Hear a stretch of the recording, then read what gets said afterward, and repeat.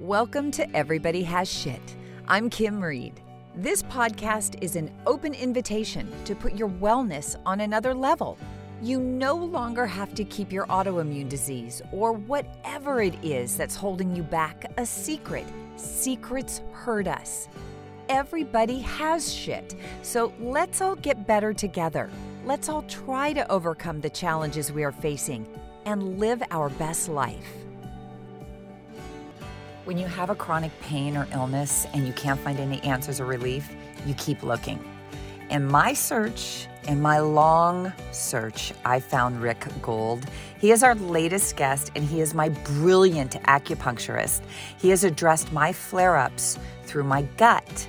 He puts needles everywhere. Now, I've been to acupuncturists before, but there was something different about him and about his approach that has worked for me.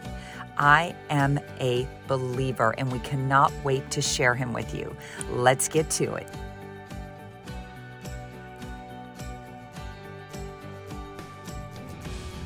So, acupuncturist Rick.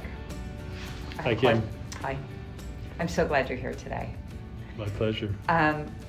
Do you remember the very first human that you stuck with a needle as an acupuncturist? It was myself. It was yourself? Well, because one of the beauties of being an acupuncturist is we experience what we provide to our patients. Not necessarily the same ailments or anything, but if I say to you I'm going to do something therapeutic, most likely I've had that point needled on myself, and so I have that personal experience. So really, especially, we're in 1977 in this story. It wasn't so generally known to practice acupuncture in America. So before I was going to stick a needle in someone else, you did it to yourself first. How'd you do? Better than when I had my first treatment. Oh, really? John, have you ever had acupuncture? No, you know that. Okay, I know. You know what? I can't make assumptions with you, but yeah, I know that. I know that you've never been stuck. No. Okay, so acupuncture has been around for a very, very long time. A long time. Why would it be called alternative mode or method of healing? Well, because you're coming into a dominant culture with something from outside, and so it gets labeled that way. That's how culture works. And so it was brought in, and really Chinese medicine, which acupuncture is a part of, they really think it came into this country when the first Chinese workers were brought here to build the railroads and for the gold rush. Yeah. So it's from the 1830s, 1840s, around that time. But it was really confined to the Chinese communities. It wasn't. I don't think there was much crossover into the Caucasian or community. Oh, how do you feel that is accepted now? Is it? It's beyond my dreams, Kim. Really? Absolutely. The whole field, the acceptance of the field, the licensing in the field, the permeation into the culture, it's just beyond my dream. In fact, when I first started my studies in 1977, in my cohort, I was at the first state-approved school in the country, which was the New England School in Boston, New England School of Acupuncture. My cohort, of about 25 of us, none of us talked about a career. When you talk to students that are starting now, they're already planning their office and how they're going to work. And so why did you go to school? Because it was, for me, it was a step of a spiritual path. Okay. That drew me there. I'd always wanted to be a doctor. I was in college during the Vietnam War. In the summer of Woodstock, I was working as a orderly in Cincinnati General Hospital. And that experience of working around doctors was very damaging to my psyche because they became a negative role model. I really saw that the nurses and the orderlies, such as myself, really had much more human contact. The doctors would sort of rush in, prescribe another procedure or drug, and rush out. And then we were left as the caregivers almost to pick up the pieces and try to calm the patients off and down. And so it became a negative role model. So I dropped out of chemistry pre-med studies and became a religious studies major. Because to me at that time, that was the questions I was asking of myself. Why am I here? What is my purpose? Where are we going? So you gave yourself the space to try and figure that out. Yeah. It was certainly not a career path to study religion as a liberal arts degree, bachelor's of arts. Yeah. But it, I think, made me a more open person to be recognize the depth of human yearning, and that there's so many different approaches to that. And so. So why do you think, you say you feel so elated now that acupuncture is so much more acknowledged or accepted? What has made it more accepted? It's efficacy. It works. It works, and it works outside of the existing paradigm of Western medicine and Western science. But clearly it works. People get better. There's changes in brain patterns. There's changes in blood profile. There's reduction of pain. It works in veterinary medicine, and it works in double-blind, controlled, placebo-controlled studies. And so it works, and especially with a lot of things that Western medicine's not able to successfully treat. Does Western medicine accept it? That's a big question. I mean, we're licensed here in California, we're licensed by the medical board, the Board of Medical Quality Assurance, the same board that licenses MDs. And so to say that would every doctor accept us? No, I'm sure a lot of doctors still would never refer to acupuncture, but the number that do is amazing to me. And the insurance industry's come along. And why does the insurance industry come along? People demanded it, and it's cost effective for them because we can get people off of long-term meds, so we can avoid surgeries.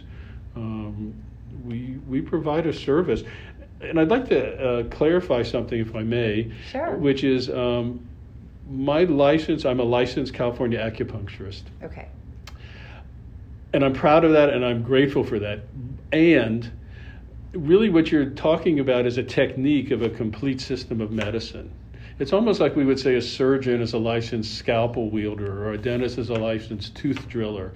You're identifying a technique. Yeah. Interestingly enough, acupuncture is not even a standalone technique within the context of Chinese medicine. There's a warming technique called moxibustion, which acumoxotherapy we'd call it in English.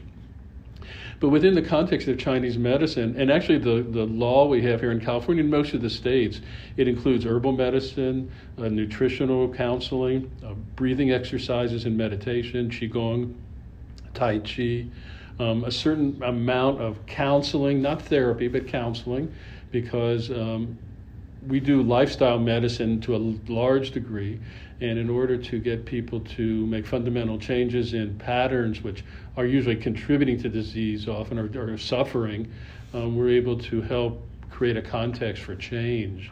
And so it's a much broader. So I would prefer we be called practitioners of traditional East Asian medicine, because it's broader than just Chinese, although Chinese is the root of it. Yeah. It comes back to, there's actually a literature that existed about 286 BC called the Yellow Emperor's Classic of Internal Medicine, the Neijing, which we identify as the original text or the original writing that consolidated a lot of the healing techniques in ancient China.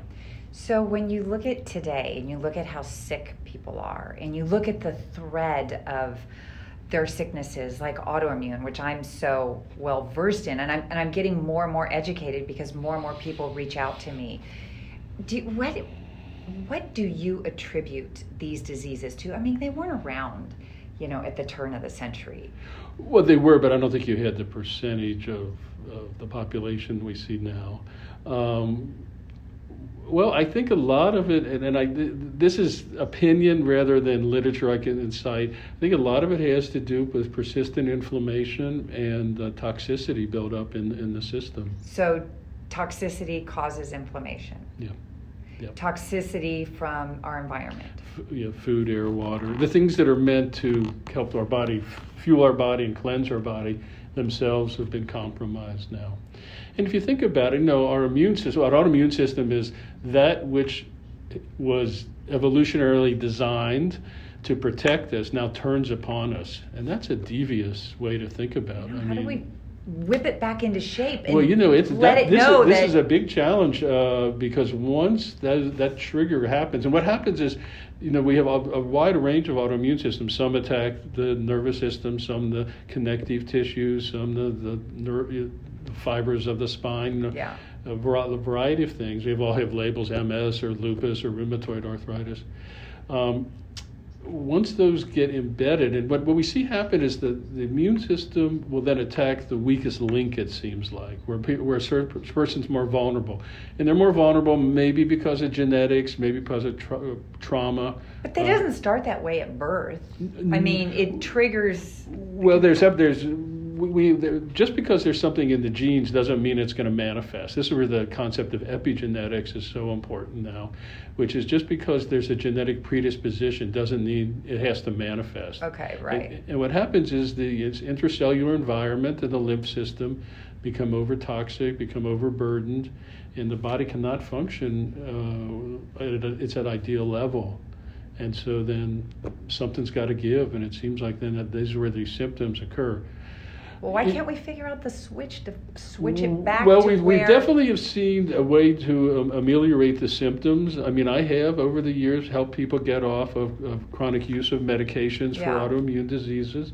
But, gosh, and it takes tremendous personal discipline to avoid... Because a lot of times we're attracted to eat and behaviors that we're most allergic to or that are most toxic to us. Yeah. And that perpetuates this karmic system of just cause and effect. And it's related to the gut, many aspects of autoimmune, which I'm learning. Yeah. Because when you have what we call leaky gut, which is a long discussion, but what happens is inappropriate molecules, non-digested molecules or things that can't be digested, get into the lymph system and then into the bloodstream. Yeah. And this then our immune system, which is targeting these antigens with our antibodies, the antibodies are looking for a true antigen to get rid of. Right. But these aren't true antigens. They're toxic materials, and so the immune system is always being fired off to attack these. And it's like you're all dressed up for a war, and there's no war to go really because you can't defeat that enemy. So you attack the weakest link. So when I go and lay on his table, I mean, he sticks me. I mean, I am needled from head to toe, and sometimes. So when you get in and you get that reaction, so are you turning the needle or are you sticking it in? Because I don't watch what you're doing. And then all of a sudden you feel like you've been tasered, which is a good thing, yeah. That's right? What the Chinese call that de qi, the true qi, the true energy. Okay, well, the de qi can hurt. But to me, it's translating to, okay, we need to get in there, and that's where we need to be. Yeah. So there are various styles of acupuncture treatment. Some are, like my teacher, my Chinese teacher, unless you got that like electric sensation at a point, he didn't think you successfully addressed that point. Really? So that was drilled in your head. From the beginning. But subsequently, I've studied in Japan, I've studied with Japanese teachers, which don't want to get that kind of dramatic chi reaction, that kind of electric sensation they did. And there's efficacy on both ends of those spectrum, which is very, very amazing. And I try to moderate my treatments to the individual. You've been suffering, but you're not a weak person. No. So, and to get your attention, I feel we have to... You got it. Be present for you. But by the same token, I mean, is this wood? I hate talking about my illness in a sense that I'm feeling better, but you have made me feel better. I'm grateful for that. Knock on something. No, I am grateful for that because I will come to you. So I've been really trying to come to you regularly. That you try all these other things. I've been trying other things along with you. But I started with you, and when I'm feeling bad, you go right to my gut and you zap it. And you tell it whatever you're telling it through your diagnostic being. Techniques and touch. And and I feel better. And I think we need to understand that sometimes we've been trained as a culture to find we want to be cured. Yeah, we do. And that's great, but but we also have a skewed idea about, so if someone has a gallbladder disease and the gallbladder is removed, we say we cured the gallbladder disease. Or if someone has a headache and you take an aspirin, the headache goes away, we say we cured the headache. But with the first instance, the gallbladder is gone, so it's not diseased or cured. The second, with the headache, it might come back tomorrow. So you've just ameliorated the symptoms like that. So you do feel better, and there's been a progression of feeling better. And Yeah. you know when you, you're very vulnerable here. I mean, I admire okay. your openness Yeah. to be present for so many people like this. You know, if you do things that you know aren't best for you, not that they're wrong, but they're not best for you, that you get your flare-ups. Yeah. Or if there's an emotional shock, there's a flare-up, and you're very sensitive to the political environment that's around us, and if you get embedded in that, things sort of can spin for you. But you are helping me to define those moments, because life, when you're looking at your life on a day-to-day basis, you know, I eat organically, I try to be as healthy as I can, I don't have toxins in my house, everything is clean.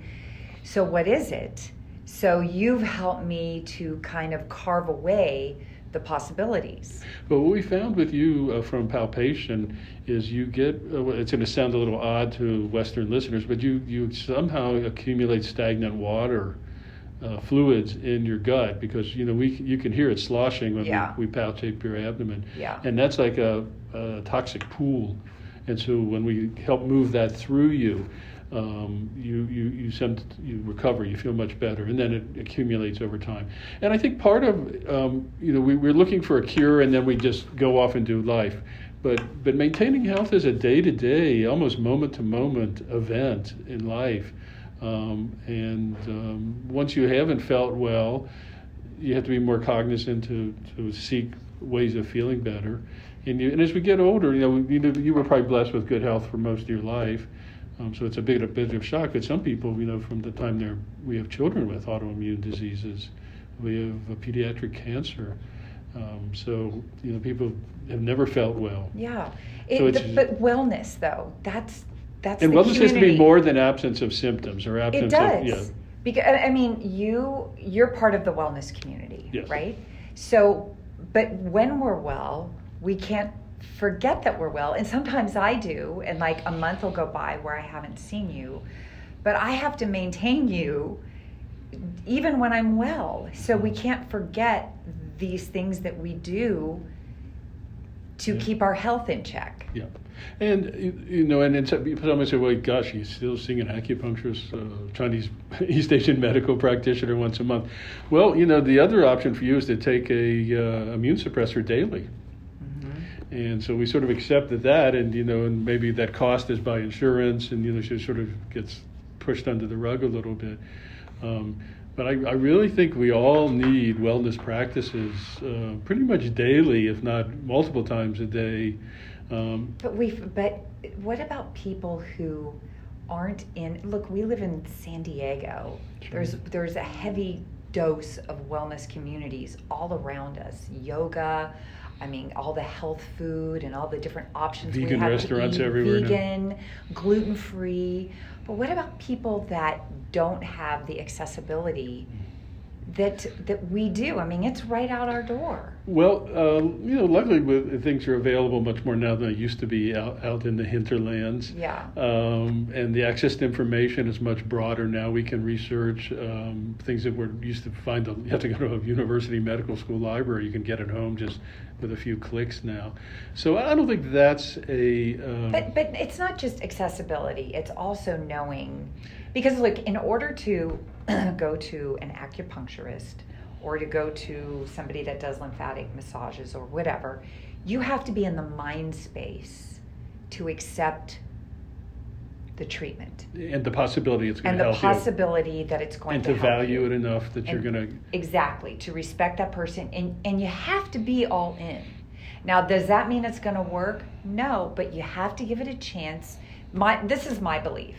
You can't be skeptical and you just jump in with all your belief system that this is going to work. That certainly helps move the needle.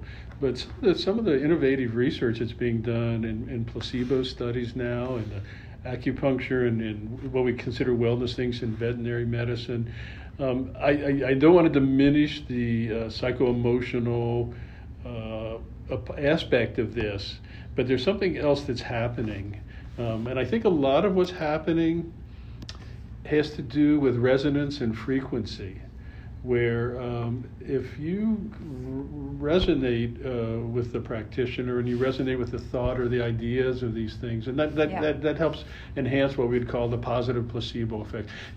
Speaking to Western minds again, the concept of placebo really was always the fly in the ointment in research. Well, if 30% of the people are going to get better no matter what, then A, why bother, or B, to get efficacy, we have to go way above that.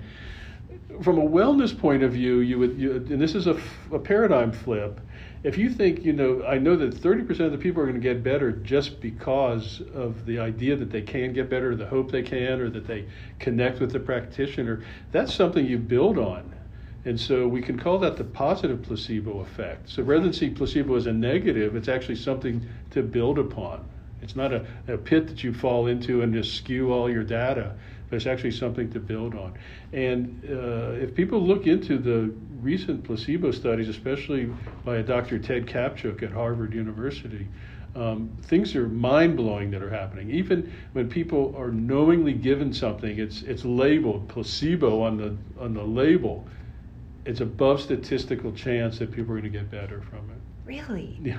I mean, that's honestly fascinating. It's absolutely fascinating, and it really and it creates new challenges in terms of the kind of research that's done, because double-blinded, placebo-controlled, randomized studies are the gold standard. But now we're shaking the foundation of that, because the placebo effect is something real and potentially beneficial, and something that we can build upon rather than feel we have to push off to the side. Well, that can't make pharmaceutical companies very happy. Well, then you're going to have labeled placebo for low back pain. Placebo. So when you look at all the patients that you've seen, was there one that stands out that you just really turned around? I mean, one that just looked insurmountable, just... Well, there was a case of someone who came to me. I've treated her off and on now for over 30 years. And from the age, I think, about 25, she'd been put on corticoid steroids for lupus. And we did a series of treatments, again, some 30 years ago.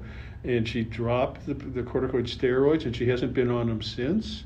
I still see her with not regularity, but some frequency, let's say maybe 5 or 6 times a year.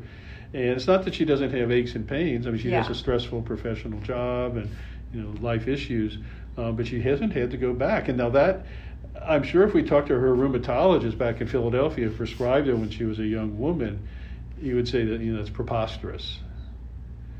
But it's to be expected, though, right? But and again, we don't have it's not in the literature. There's not enough studies, enough cases to turn the needle of acceptance, I think, from a dean of a medical school. But every for me as a practitioner, any one person I can help, it's a blessing and a triumph. But that's not a fluke, though. No, I did. It was, and what I do, even though what you might seem to be just randomized, what I'm doing.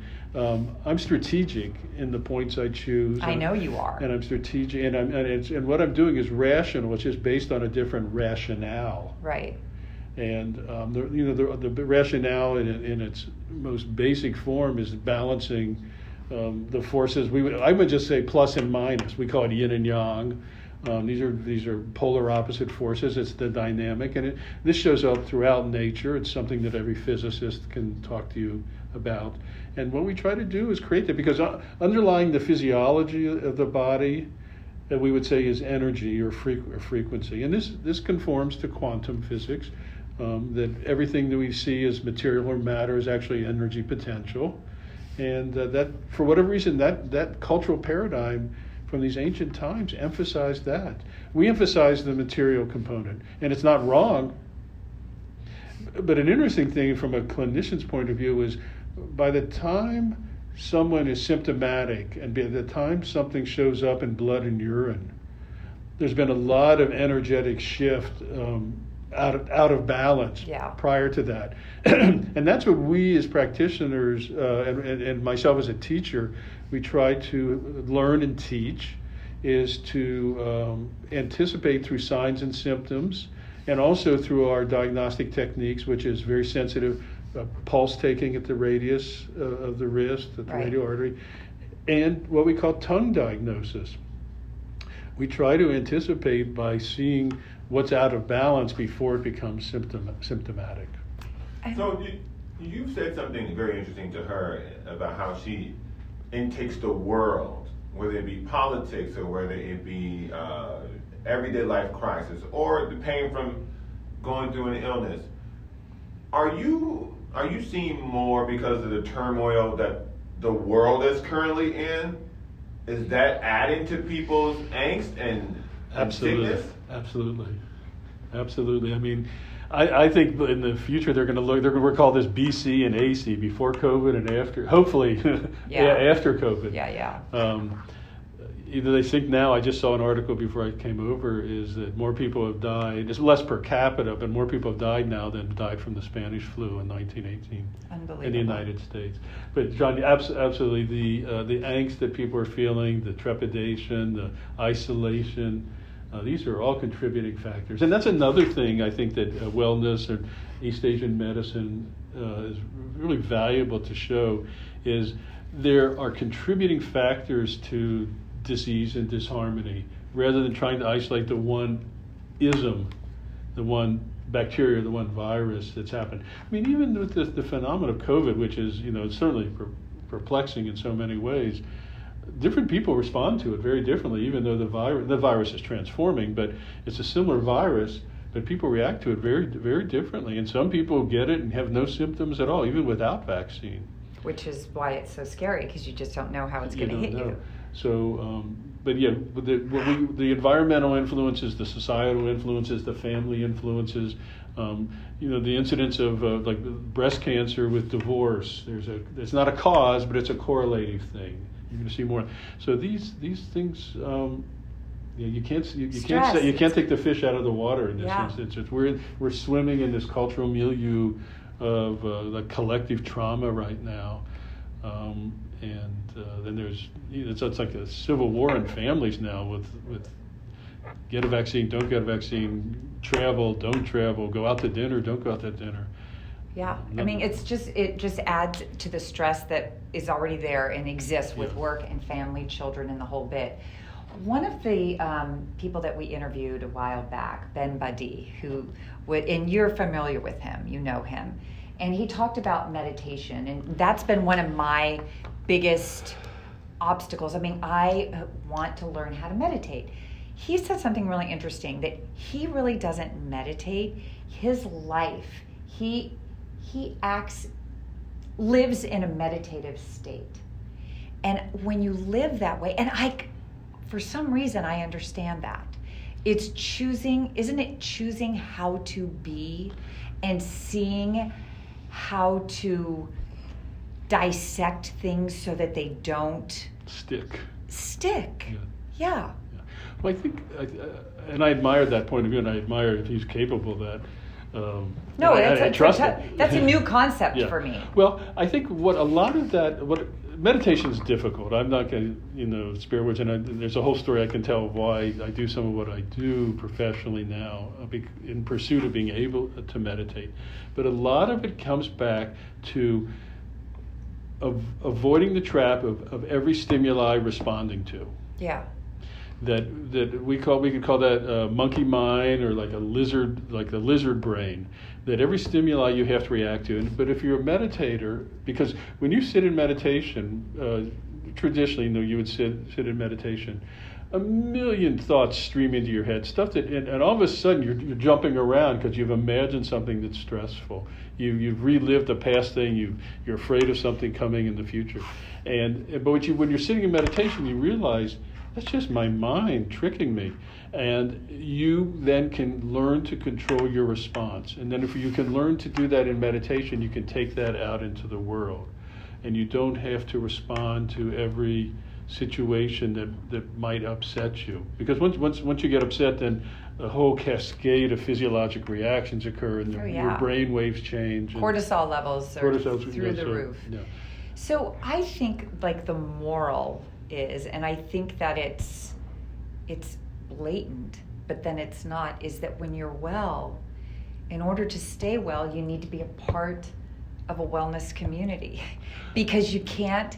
Everybody talks about health. It's like you can't take it for granted, but you really can't. You can't. You cannot. Nothing. If you're not healthy, nothing matters. It doesn't matter what your house looks like. It doesn't matter what you're wearing, what color your hair. It doesn't matter. The mundane things in life mean nothing. So you need to be a part of the wellness community. John, you're a healthy, strapping guy. I mean, there has to be a way to get people into the community so they maintain this sort of health.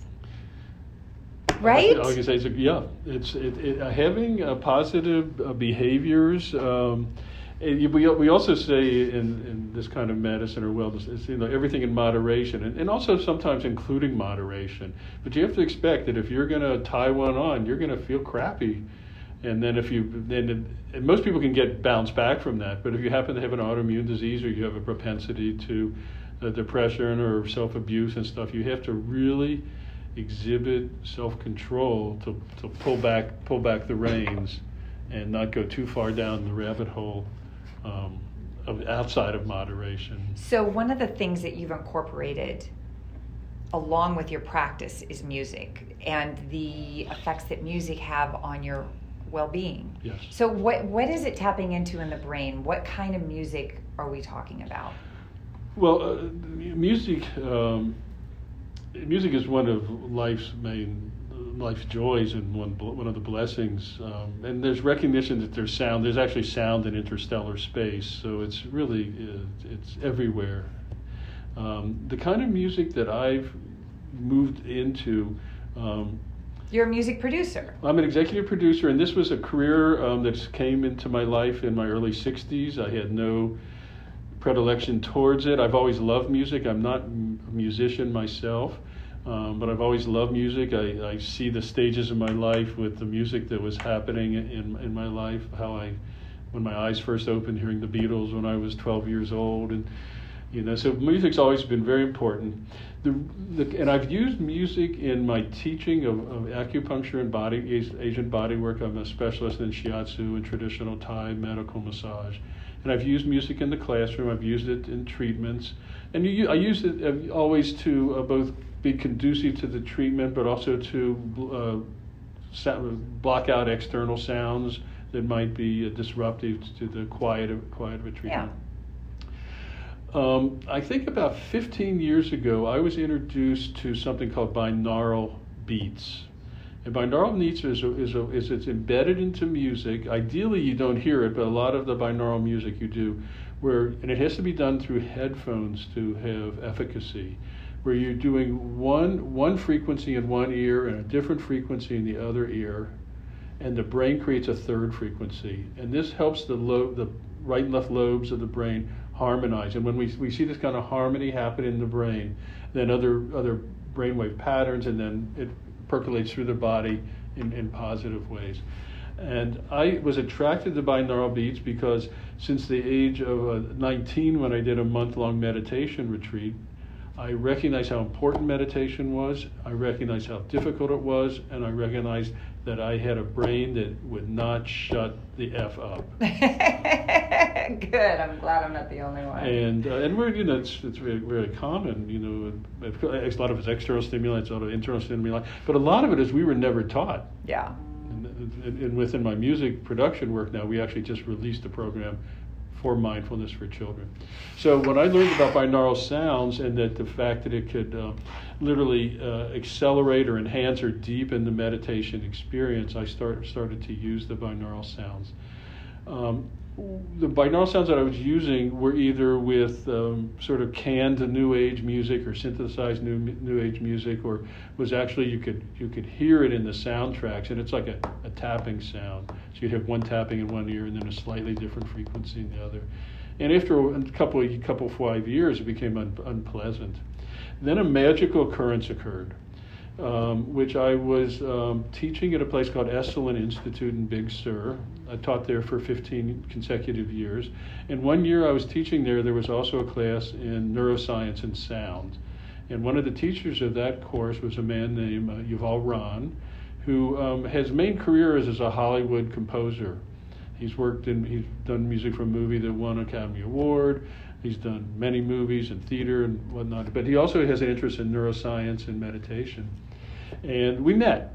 He was teaching a class, I was teaching a class. We met, and I casually asked him about the possibility of bringing this idea of music for meditative awareness and enhancing of meditative experience and consciousness, but to bring a level of musicality to it, so that people who love music cannot really tolerate the category of New Age music a lot. Yeah. Especially if it's just through synthetic synthesizers, right. Computer generated. Yeah. And what we see is that music from a computer has much less frequency and much less vibration. That's the right word, than music from an acoustic musician. Okay. So he liked the idea. He thought, "Wow, I had never dreamed of being a music producer, and this is something that's happened to me over the years. I just get ideas." Do you have groupies? Huh? Do you have groupies? No. No. I'm not on stage. So we wanted to. So we created we came together. We created a company, an idea, but we thought it was just a one-off deal. But we wanted to use ancient wisdom traditions, and so we used Chinese medicine as a starting point for our first production.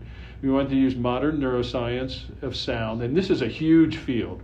The idea of sound in the brain and sound in health, it's huge. It's way bigger than anything we're doing. We're part of a whole movement. We wanted to use acoustic musicians, so we wanted to use originally composed music, which is Yuval. Yuval composes, he plays on some of our stuff, and he records and mixes and engineers. So we're a small company with sort of an in-house. He has his own studio.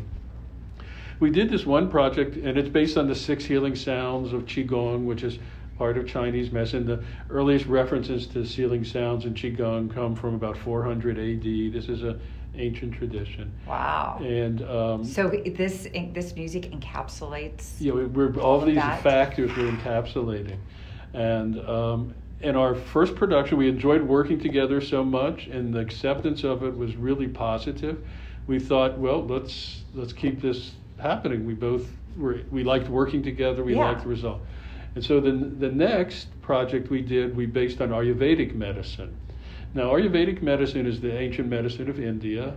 It goes back centuries, or really millennium.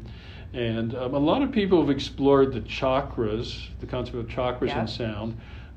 But hardly anybody had explored the doshas, and this is a whole other model that it's important for clinical practice of Ayurvedic medicine. And in the interim, Yuval led a trip to India that we joined, my wife and I, a tour of India. So we met musicians there and learned more about it.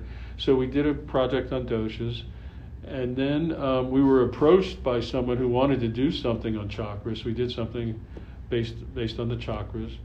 And then we call our company Metta Mindfulness Music, and Metta comes from the Buddhist tradition. It means loving kindness. And I like that. And really from the start, I wanted to do something based on what's known as the Four Noble Truths or the Four Divine States of Mind, excuse me. Four Noble Truths is something else. Four Divine States of Mind. But I didn't think we didn't know each other well enough. We hadn't explored the depth of these kinds of concepts. So then we did a project on 4 divine states of mind from the Buddhist tradition, and we incorporated mantra, which is chanting, in that production. And as I mentioned, we talk every week by Skype, and we realized where's the greatest need. Now, he also has a foundation to bring culture and music into schools. I think it's a great idea. Yeah, and so we can't forget about the arts or they're trying to introduce yoga. I mean, Yep. why not? Absolutely. And so we came up with, and we worked with a Montessori teacher, an experienced Montessori teacher, and we came up with a program called Kids Sanctuary, which is actually 3 albums as a set. One is all music, and then one is music with guided meditations, where we bring in kinesthetic awareness, visual awareness, and auditory awareness. Right. And one is just sort of fun, which is a children's narrator. Because we realize, and this is something the Dalai Lama has said, that if all the children in the world learned to meditate, we'd have world peace. Because you'd realize Yes, we would. so much more. You wouldn't see adversaries in everybody. Just the reactions to Yeah. things would be different. When you see people, or Hollywood people, famous athletes say, "Oh, I spend $1 million on my body for personal care." Obviously, the average person cannot do that. That's absurd. What would you say would be a good balance for the average person to try to reach some of these things that we talked about today from a health aspect? Well, a lot of what we can do as individuals shouldn't cost anything, which is to exercise, spend time in nature. We have the option of here being by the beach, breathing good air. There's a hidden cost to junk food where, everybody, health food's more expensive and stuff, but there's a hidden cost to junk food, I think, that has to be taken into account. Once you understand the basic principles of meditation, again, if you have a guru or a good meditation teacher, I would highly recommend that, but you really don't need that to learn to meditate. Sometimes if you get into places that you need feedback, a teacher is certainly going to be very helpful. I would say if there's one thing where if you're going to pay to maintain your health, I'd recommend massage. Okay.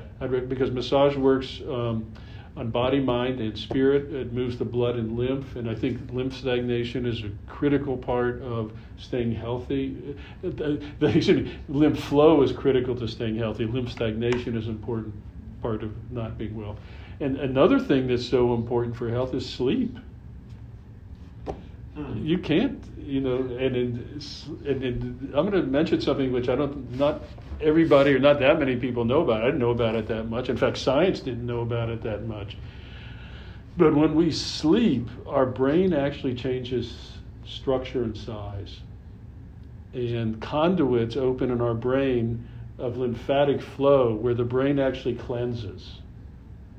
And this was unknown. We talk about the blood-brain barrier. We didn't understand that when we sleep, and you think about it, the brain uses 25% of our energy, this one little area, and every metabolic process in the body, there's going to be metabolic waste.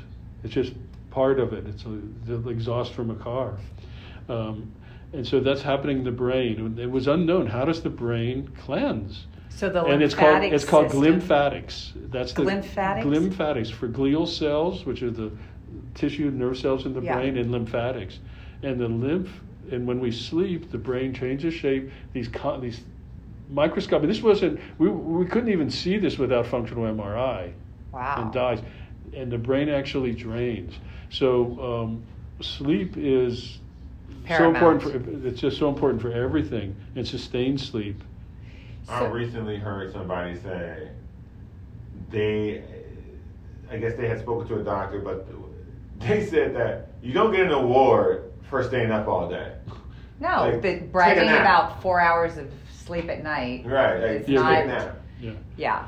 It's not a good thing. And the point you made about people spending $1 million, like James Harrison, the linebacker in football, yes. He was famous, and he actually was in National Geographic with acupuncture. They're putting their bodies through a level of abuse that most of us aren't. Right. And they have the means, and LeBron spends a lot of money on his body, but they use their bodies at levels that are unknown of. But I want to mention something too, and I think it sort of refers to this in a way, John. About the acceptance of this work is when the great swimmer, the Olympic swimmer, had the cup marks on Michael Phelps. Yeah. Cupping. A lot of football players get cupping. You can see it in the NBA now. Mm-hmm. But when you had a swimmer with a Speedo who's 6'6", and had arms like a stork, and he had cup marks all over him, everybody's going, what is that? Now, cupping is ancient. The archaeology has shown cupping tools that go back since almost the early use of fire. But I mean, my But it gosh, was kind of introduced. That's right, because I remember he had bruises all over his back. Yeah. And I would technically say they're not technically bruises, but they're marks. Discoloration. Discoloration, and that is. But the discoloration literally is the toxins that are in the blood that get drawn to the surface out of the tissues. Have you ever had cupping? No, I've had it offered to me multiple times. Have you? Because so he was a basketball player, and is it both of your wrists? One wrist. One wrist, my left hand. His wrist. He stopped because of the pain in his wrist. He just couldn't endure it anymore. I have nerve damage in my hand. Yeah. So here's my suggestion. Why don't we get him set up with some of your music, stick it in his ear, and then give him his very first treatment in his wrist? What are you doing? Well, I didn't bring acupuncture needles with me. And Thank God. And no, but I mean, but there's something acupressure or shiatsu, which is a Japanese style of acupressure, which have efficacy. They can be beneficial. What's interesting is a lot of times those kind of pressure point techniques hurt more than the use of these really thin needles. But it would be recommended. Yeah.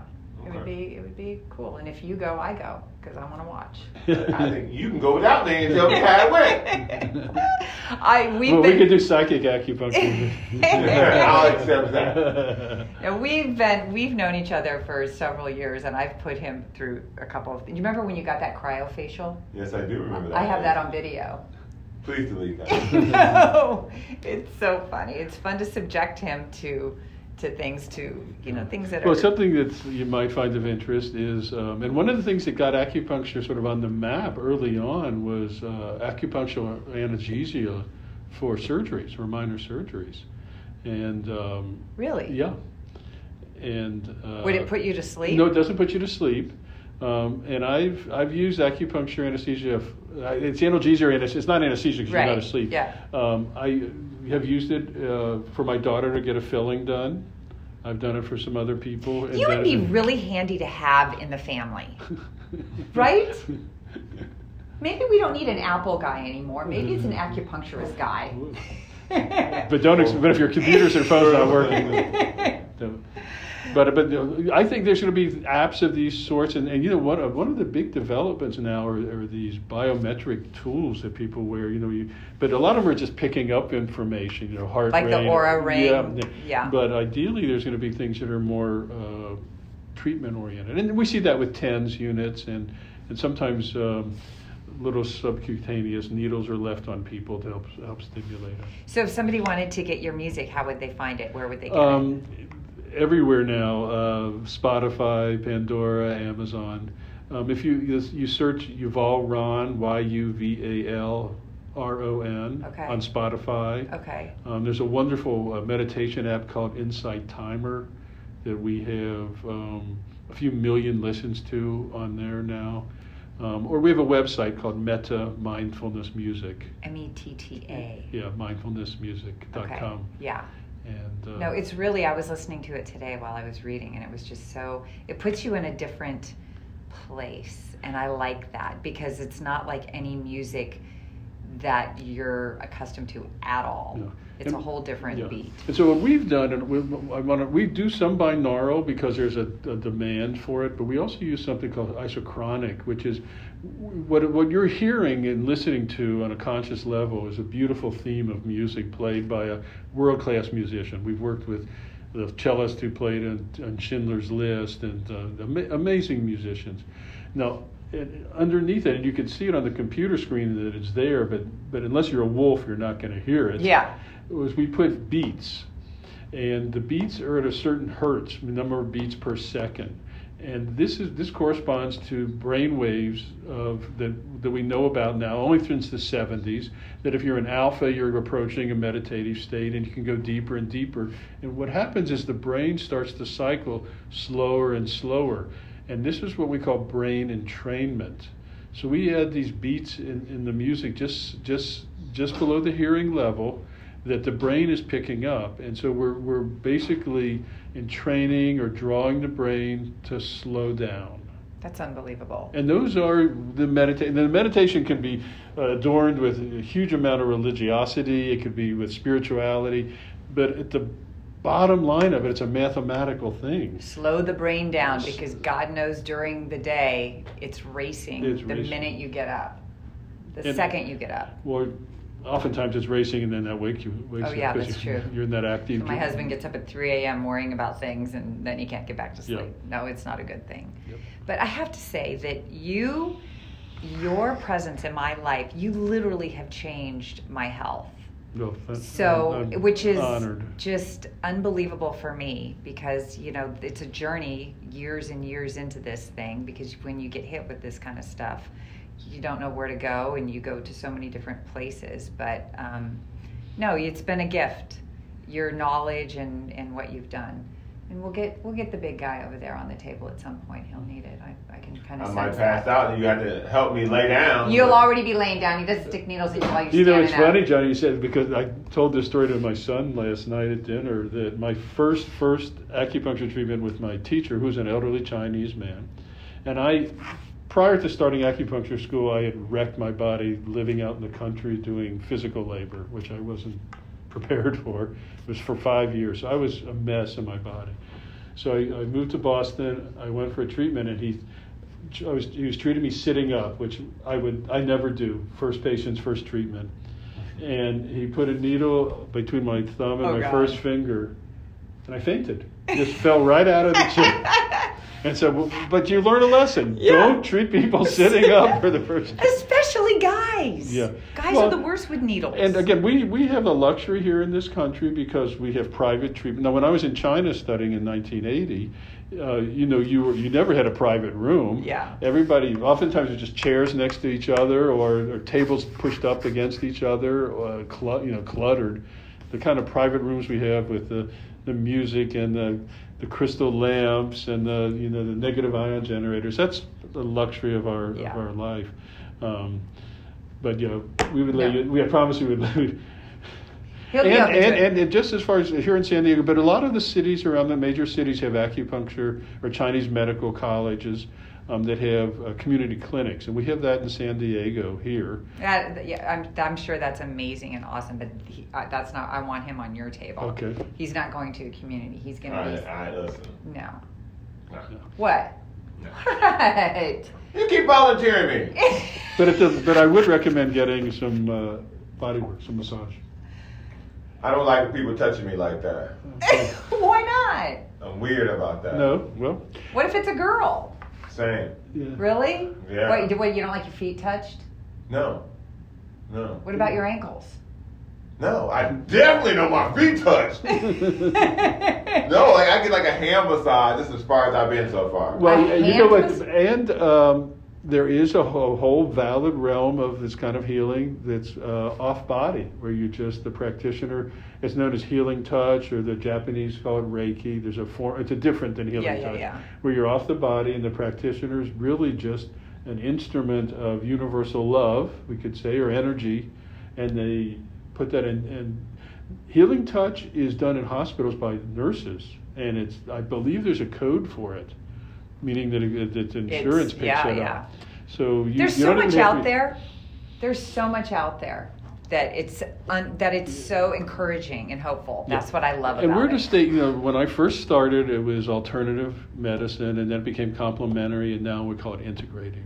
Integrative medicine. And we have yes. Here at the UCSD Medical School, we have an integrative medical program, which is good. I mean, you can do Eastern and Western. Absolutely. I think they can complement each other. I mean, I think it's important. Absolutely.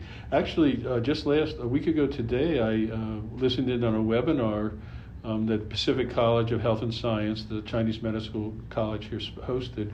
And it was researchers at UCSD Medical School and UCLA Medical School working with high-level Chinese herbalists. And it took a long time, like 18 months. There's an FDA-approved study now on the use of Chinese herbs with mild COVID symptoms. Really? So it's people that are actively infected.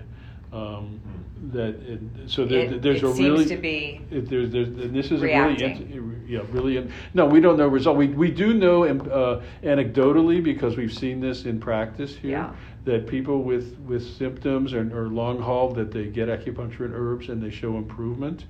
It's not everybody. I'm not going to make a statement like that. But it's certainly better than just waiting for time to make change. Yeah. But this is a big step, and for the FDA to approve a study like this is a big deal. Is a very Huge very deal. big deal. And the next step is, and someone just told me the other day, there's a study at UCSD on acupuncture in palliative care and also on emergency room care. UCSD is doing some great things. Yes. No doubt. Rick Gold, thanks for being my integrative guy. My pleasure. My pleasure. I mean, honestly, learning from you and just the whole thing has just been eye-opening and I'm just glad you're a part of my life. So thank you.